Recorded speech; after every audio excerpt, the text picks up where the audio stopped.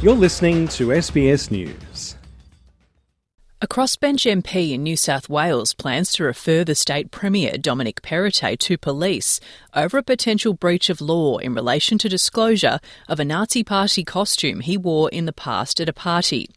The Shooters, Fishers and Farmers Party leader, Robert Borsak, is suggesting the Premier may have breached the Oaths Act when signing a Liberal pre-selection document stating he had nothing to declare. Mr Perrottet has reiterated again on Sunday that he was naive to wear the outfit at his 21st birthday party.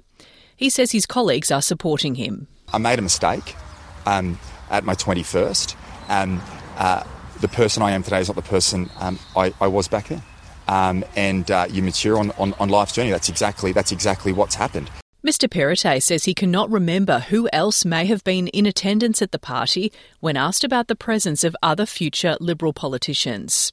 Mr Borsak says in a statement that Mr Perrottet is not above the law and he is asking for an urgent hearing to examine the fitness of the 40-year-old to remain as Premier.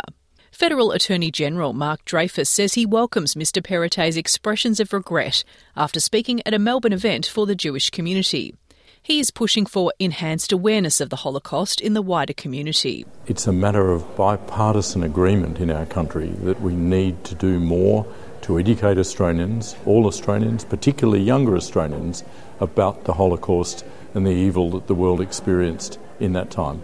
During a speech on Sunday, he raised concern about the rise of anti-Semitism and Holocaust denial. He says there is a shared obligation to protect the vulnerable. As Attorney-General in the Albanese government, I'm determined to continue in the proud Labor tradition of advancing human rights and strengthening the legal frameworks that protect us all from discrimination. To that end, the government is committed to extending anti-discrimination protections to more Australians. Jewish leaders have expressed their shock over the Premier's past actions. Dr Benny Monheit from a Jewish community service organisation says Mr Perrottet did not think through his choices. We can see that even if politicians sometimes do silly things, how much more education and understanding our community needs, right from school to workplace and social media. Jewish Holocaust survivor Harry Better agrees that it's important to move on from the Premier's foolishness. It's important to what you do in your life than what sometimes you do in your things. It's hard to accept it sometimes. He says the public ban of swastikas is an important move. A state election is being held in New South Wales in March. Stephanie Corsetti, SBS News.